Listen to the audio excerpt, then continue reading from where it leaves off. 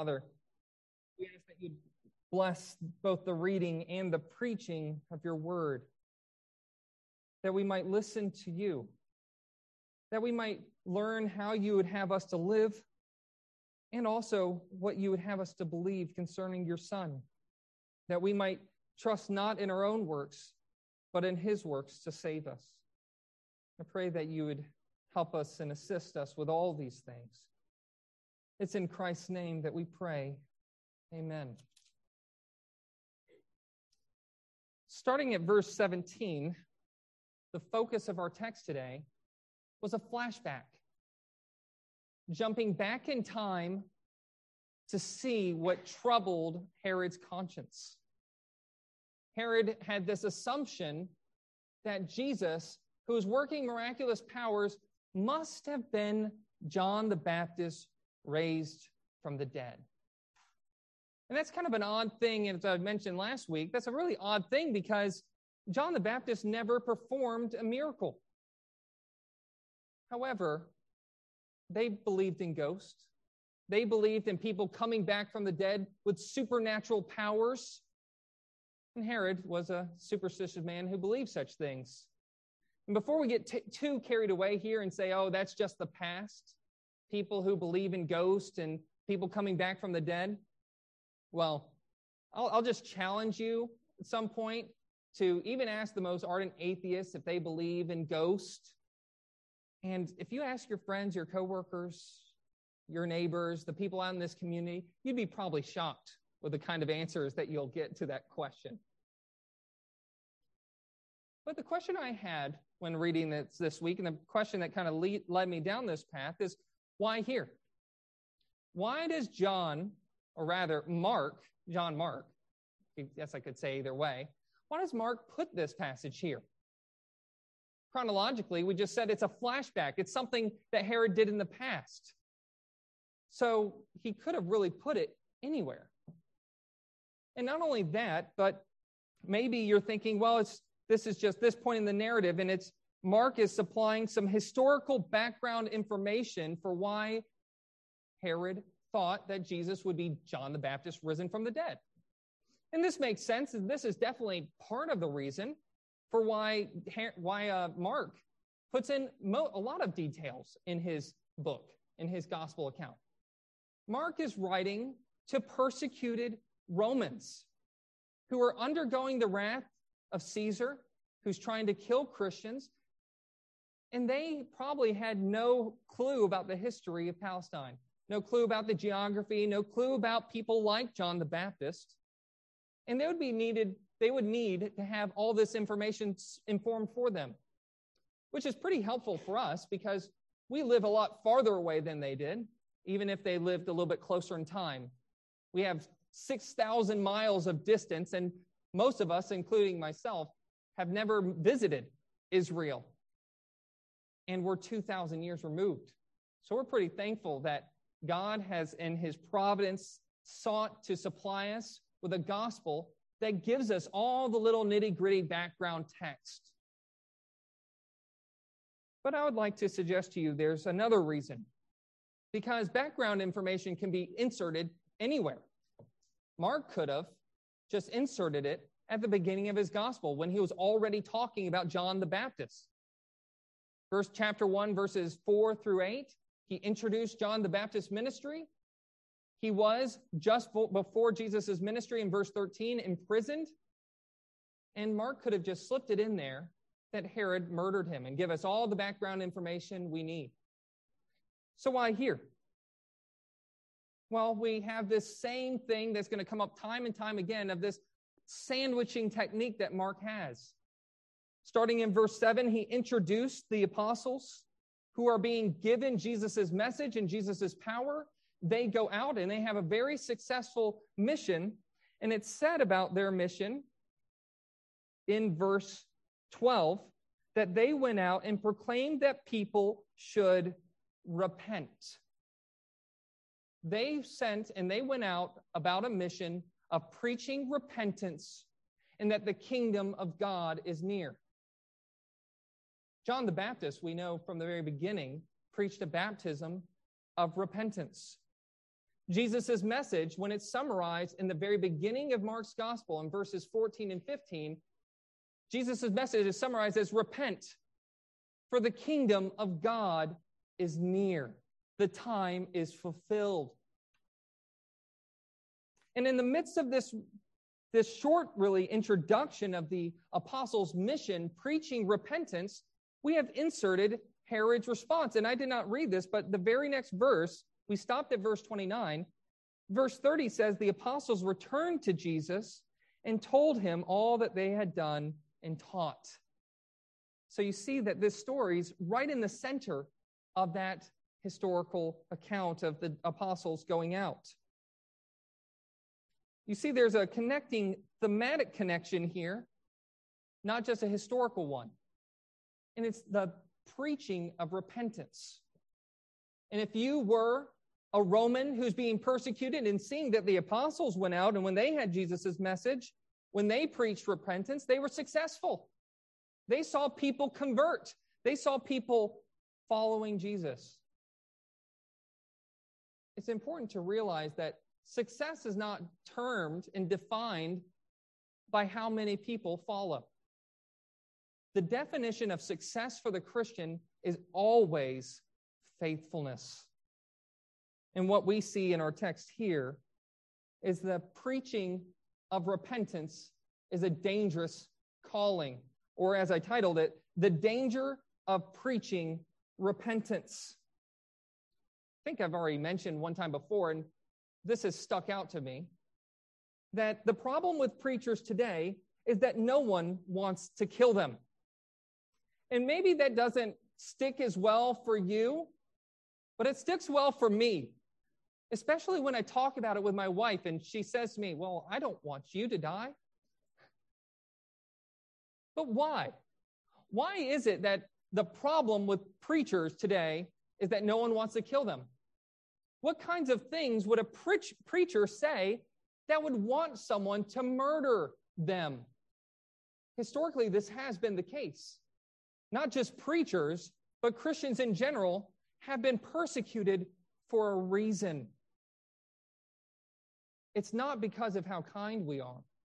It's not because of the love that we have for our neighbor and the world. It's not because we make good neighbors who are good citizens, who obey the laws of the land. The reason why preachers today don't want to be killed is because they're not preaching repentance of sin. And the reason why your neighbor, if they are to get angry with you, it's not because of how kind you are, it's because you point out sin. And when you point out sin to sinners, it offends them. It shocks them. It makes them angry. Our Westminster Confession of Faith, in summarizing this, I think it's really important here, just to start off here, to say that repentance unto life, this is chapter 15, paragraph 1, if you want the reference. Repentance unto life is an evangelical grace, a doctrine whereof that is to be preached by every minister of the gospel, as well as that of faith in Christ. Why?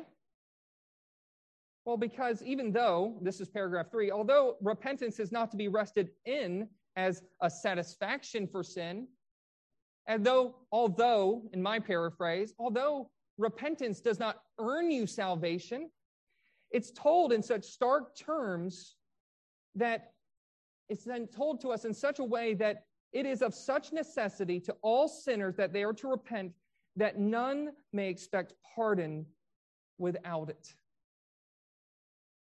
We call sinners to turn from their sins and to turn to the living God and entrust their lives to them. But I don't think we have really gotten to what makes preaching repentance so dangerous. Otherwise, we could just wrap it up right now. As we look at our text, we'll see that it's dangerous because of who we offend. It's dangerous because sin dominates the lives of unbelievers. And it's dangerous, especially for those who do not repent, because of a hard, unrepentant heart. And if we just look at the very beginning, we get to start to see this, the danger of who we offend. Who does John choose to offend? Well, he chooses to offend Herod. You see, Christians offend a lot of different people by preaching against sin, but not everyone has the power to do something about it. Most of the time when we call out people for their sins, they get angry and storm off, or they might get offended and cause some trouble. But historically, there's a reason why there's one particular class of people that has murdered Christians more than any other.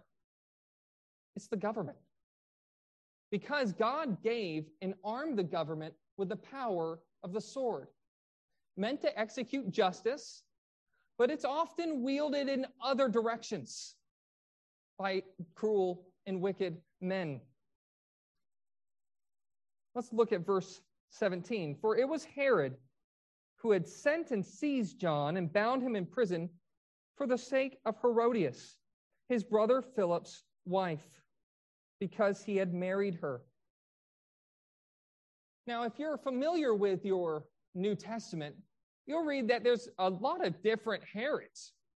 There's Herod the Great, who massacred all the children under 2 years of age when he heard that the Messiah might have been born in Bethlehem. We see it of this Herod, who actually assists with Pilate later on in the Gospel of Luke to send him off, or to send him off to Pilate. Because really, this was Herod's domain. He's the one who was authorized over the region of Galilee. And there's also in the book of Acts another Herod who scoffs and mocks God and receives the praise as if he is a god and is judged in the book of Acts. You see, there seems to be something about this family, a character trait that makes them corrupt, that their family trait, something that seems to mark all the different Herods, is that they reject God's people, they reject his God, and they reject his ways. And Herod here is called out for a pretty gross sin. First of all, it's kind of interesting to see, and it's kind of an affirmation of our faith when we read different external historical documents that describe the exact same event. Josephus, who was a first century Jewish apologist who wrote against Christians, writes about Herod Antiochus, the guy who's in our text. And he informs us, actually, we don't get Herodias' daughter's name, but we learn from Josephus that her name is Salome, or it looks like salmon almost, Salome. And Salome, in this text, is a princess. And we learn also that this union, John points out that Herodias was his brother Philip's wife, that here, Herodias was married to another man, but also Herod divorced his wife so that he could marry Herodias. So we first have adultery, two people leaving their spouse, forsaking their first husband, or their first wife. We see that Herod's doing this not against just any individual, but he's doing it against his own brother, which Leviticus 18 and Leviticus 20 tells us that's incestuous. So this is an adulterous, incestuous relationship. And to add insult to injury, what's Herodias' name? Herodias. She's part of the same family. Herodias is Herod's niece. This is a gross sin. And really, all the details of this text, if we really look at it, can cause us to be quite uncomfortable. And sin should be like that, by the way. There's a grossness to sin. And while we might be able to read and recognize Herod's sin and see the grossness of it, we have to realize that before a holy God, all of our sins are gross to him. Different in degrees, but we are all falling short of God's glory. And the reason why Herod gets offended is not because he likes John's preaching, because we learn that Herod listened to John, and he listened gladly. He was excited about listening to this preacher, and even though he offended him, he enjoyed his preaching.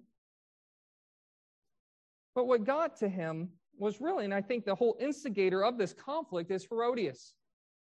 We're told in verse 19 that it's actually Herodias who held a grudge against John. She holds a grudge against John, and she wants to murder him, but she does not have the power to do so. Instead, she has to get her husband, who does have the power of the sword, to accomplish her ends. I think there's a common saying that there's nothing like the fury of a woman's scorn. That's what John's suffering from.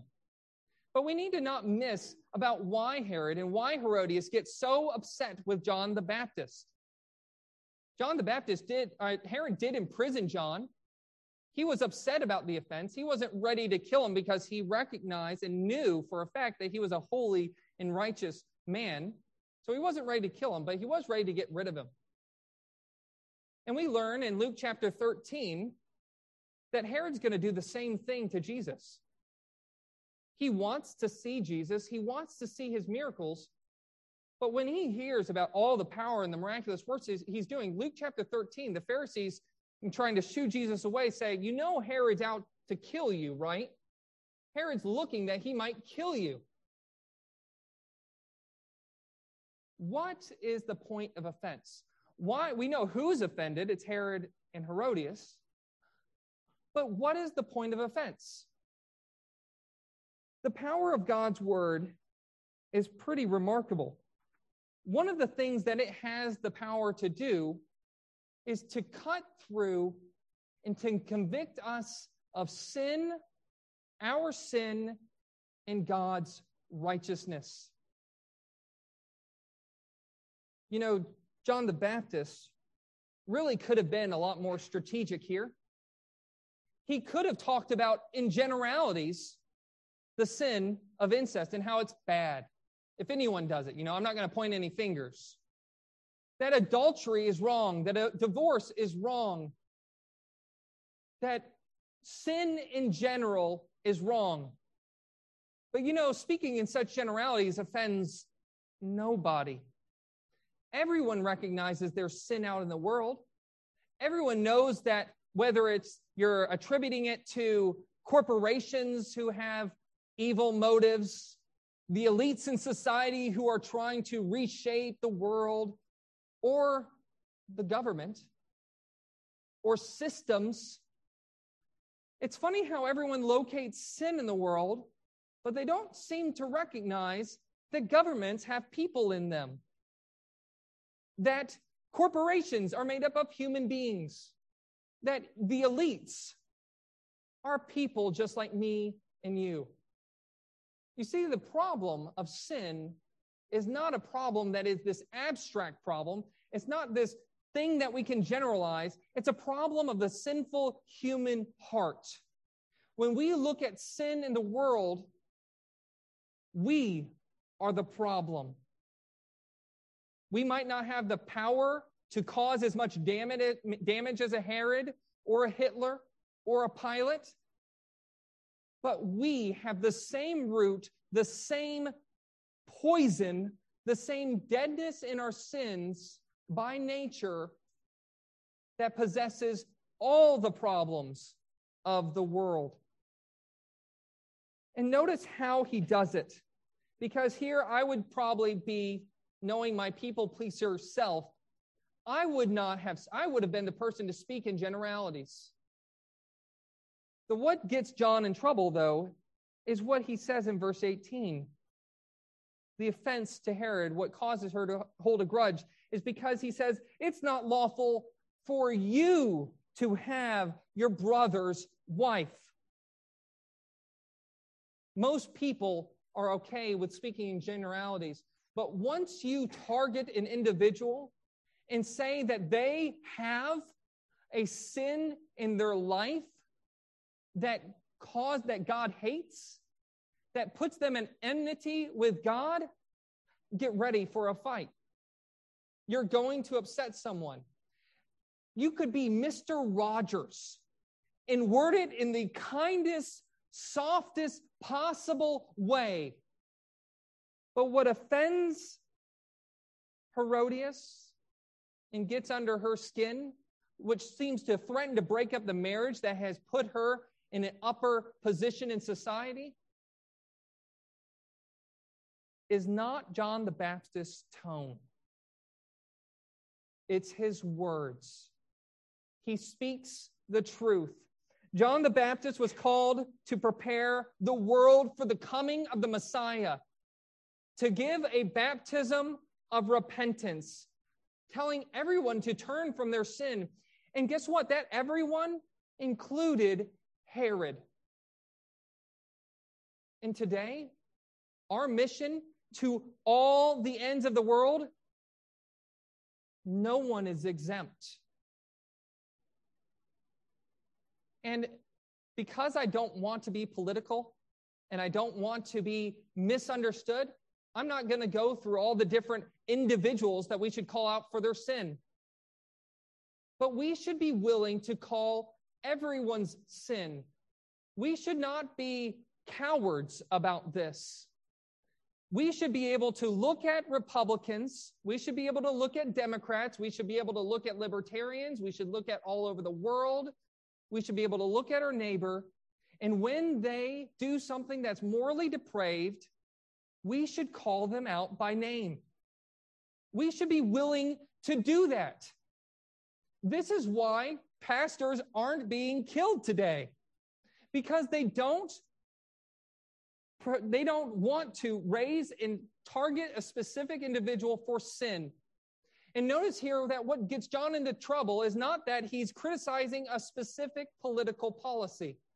He's not saying that Herod's policy is leading to some certain result, that he's showing via application of God's word that this particular policy is wrong. No, he cuts to the heart of the matter and he deals with the morality of his sin. That does not mean that there can't be immoral policies, but what we're called to do as the Church of Jesus Christ, whoever commits the sin, whether it's Trump or whether it's Biden, whether it's the FBI or whether it's a corporation, we should be willing to name them by name and call out their sin. And I was kind of thinking earlier this week that I wanted to kind of camp out here and look at this in detail and take this bold stand, but I think that I'm going to take some time to read more about this topic and kind of look at this relationship between Christians and government, and what does that look like to come into conflict. I think that it might be best and wisest for me just to keep going through Mark for now, though, and that to reserve that for a time where I can have interactions. Because the sad thing is that whatever choices that I choose to include as my examples, and whichever ones I include to not, will be interpreted politically, because that's where we're at in society. So it might be more beneficial to reserve that for a time where I can have some interaction, because my goal is to be like John the Baptist, to call out sin where I see it. And that's what we're all called to do. The danger is in whom we offend. And the reason why the danger is in who we offend is because it's mixed with another aspect.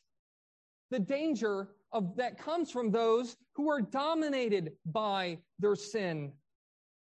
The danger, and this is that second point, the danger of being dominated by sin. This danger of being dominated by sin is shown when we look at the opportunity that Herodias takes. It's Herodias' plan, by the way, to murder John the Baptist. She finds an opportunity. Verse 21, another time, is a good timing. She finds a good time in which she can execute, literally, I guess double entendre is meant there, or pun intended, execute her plan to murder John the Baptist. And she finds it on Herod's birthday, when he has not all of his friends in town, but that word there, he has at his banquets Megaston. You hear that mega word. These are the leading men of Herod's court. This is the political realm. He not only has that, but he also has literally, here we have a good translation, military commanders. The literal word there is those who lead 1,000 soldiers. The military. And lastly, he has the leading men of Galilee, the protos of Galilee, the first ones. He has the local aristocracy in town. So he has his cabinet. He has his military advisors. He has the head of the Navy, the head of the Air Force and Marines, and I guess Space Force. He has also the Bill Gates of the world, all located in his room for his birthday. And some of the details of this, and we're not going to go too far into this, but this dance that Herodias does before a large group of men, that I probably don't have to inform you that there's a lot of drinking involved, and that Herod had these sorts of parties, not all the time, but he had them frequent enough that we know what they look like and what goes on at those parties. There's lewdness here. This is a gross situation, groveling over this young woman.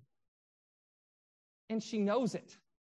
She gets him sent by her mother for what she doesn't know, the reason, sent in to seduce these men, gets him drunk, and then he makes this lavish vow and this oath.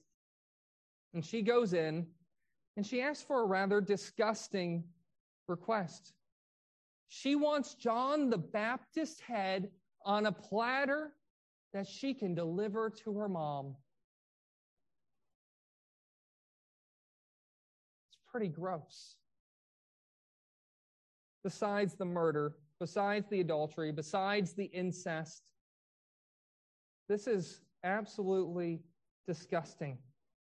And Herod here, we're told, succumbs. Even though he was exceedingly sorry, he was sorry because he knew he was manipulated.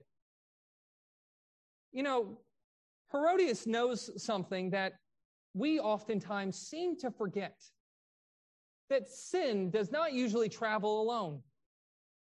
That the same person who's enslaved and dominated by his lust to leave his wife, to go into an incestuous relationship dominated by sexual sin, is the same type of person who's enslaved by all their sin. And even if Herod did not want to kill John the Baptist, knowing who he was, he did end up getting what he wanted. She got to keep as a gift on a platter the head of John the Baptist. She got what she wanted, and Herod got what he wanted. He got to keep his pride in front of those he respected. That's another thing about sin, isn't it? When are you most prone to fall? Is it not when you're around your coworkers who think highly of you and you're about to reveal to them that you think something like homosexuality is wrong, or that getting drunk at parties is wrong?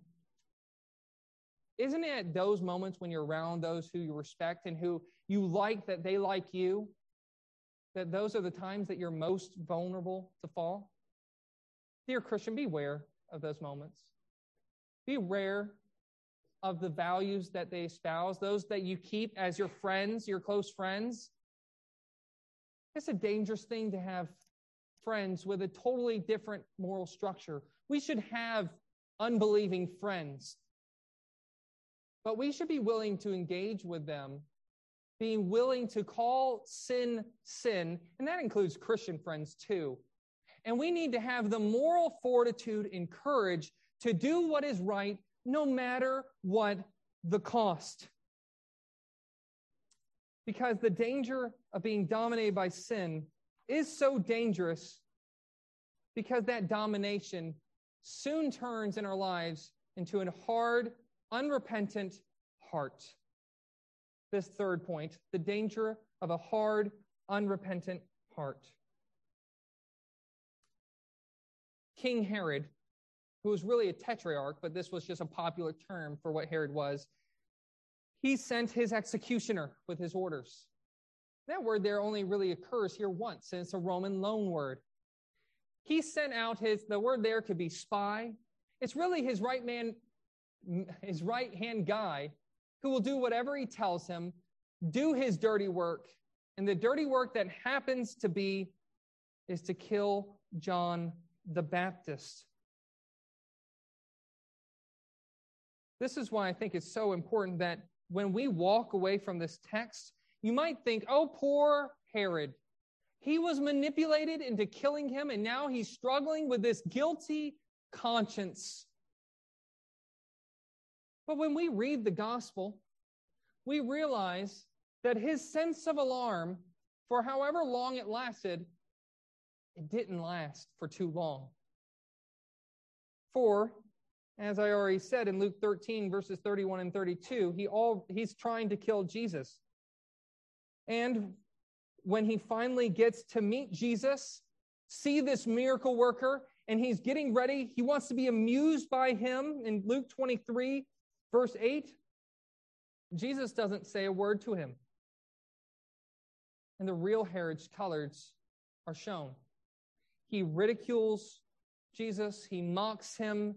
He dresses him up in beautiful clothing as this supposed king and sends him to Pilate to be murdered.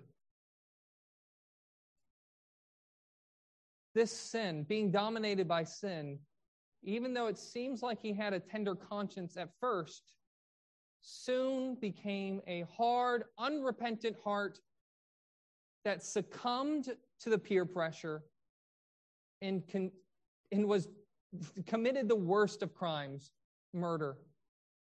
And you know, the longer that we suppress our conscience, the longer that we allow that sin to flourish in our back closet, unrepented of, we see this same sort of effect happening in our own lives, even as Christians, that when we don't seek to kill our sin, it ends up killing us.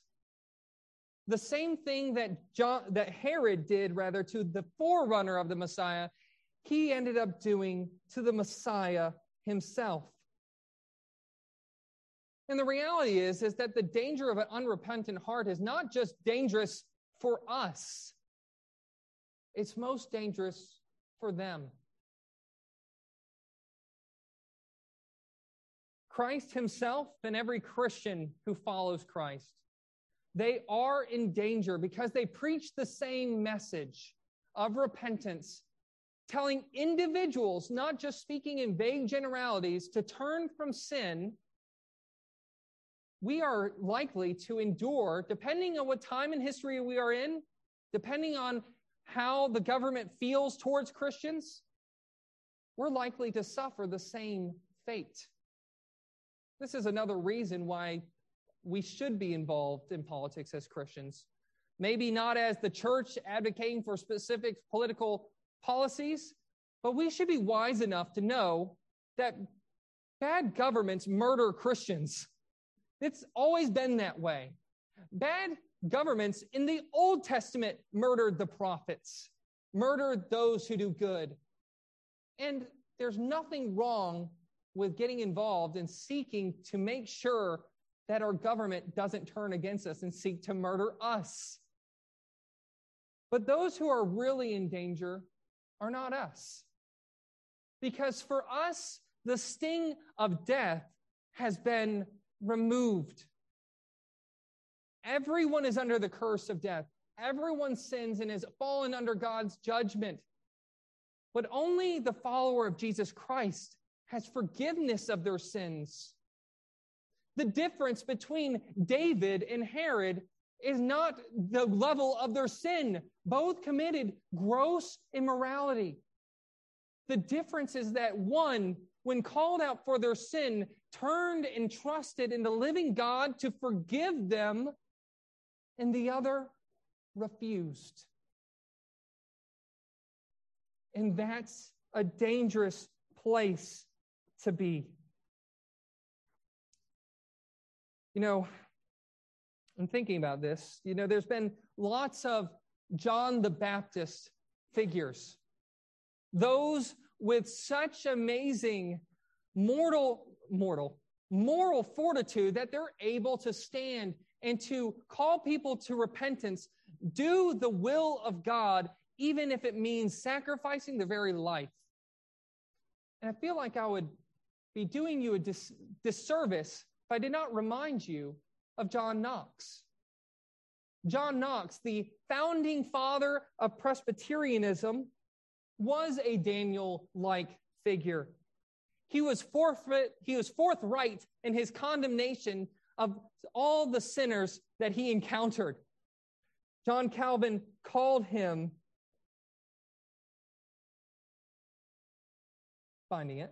John Calvin described him as God's firebrand, brother who labors energetically for the faith.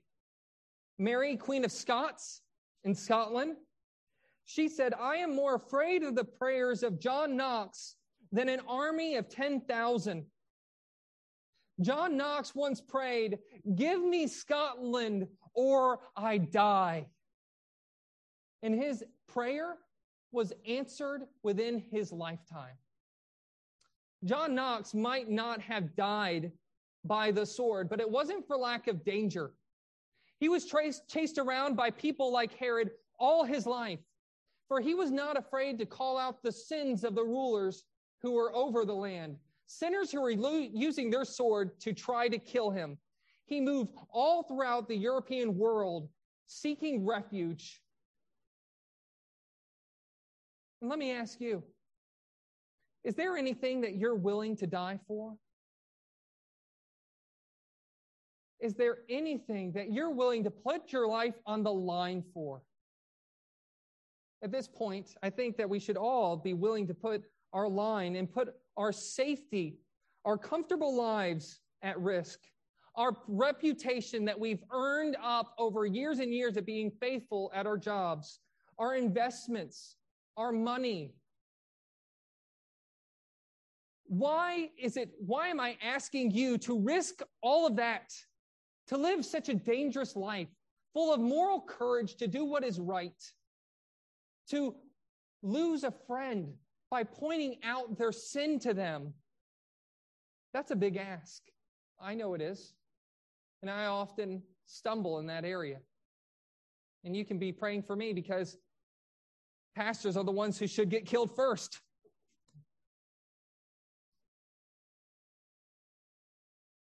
The reason why I ask you is twofold. It's summed up in the Great Commandments. Out of love for neighbor.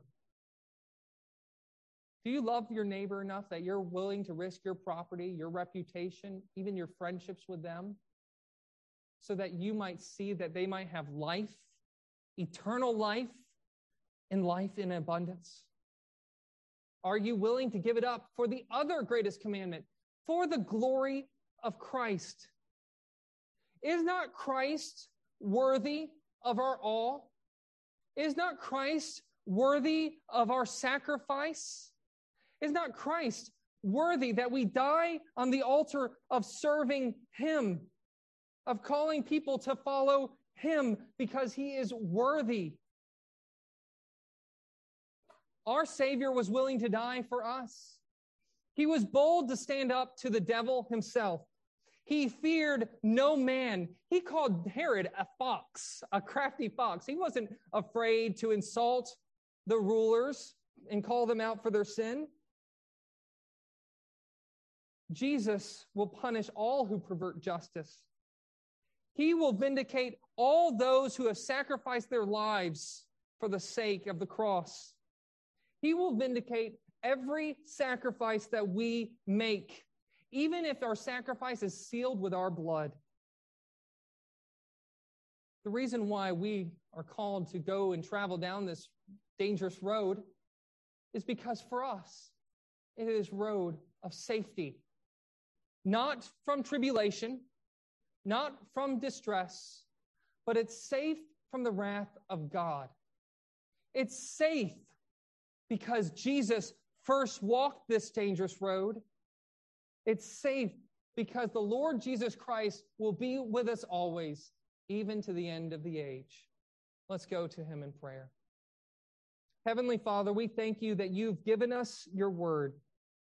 Lord, we do pray that your Holy Spirit would give us strength to be bold, to tell them about their particular sins, particularly should it come up. May your Spirit lead us that we come to them with love, that we would not want to be rejected for being jerks or being just merely offensive, but we would be willing to offend if it means that they will be saved.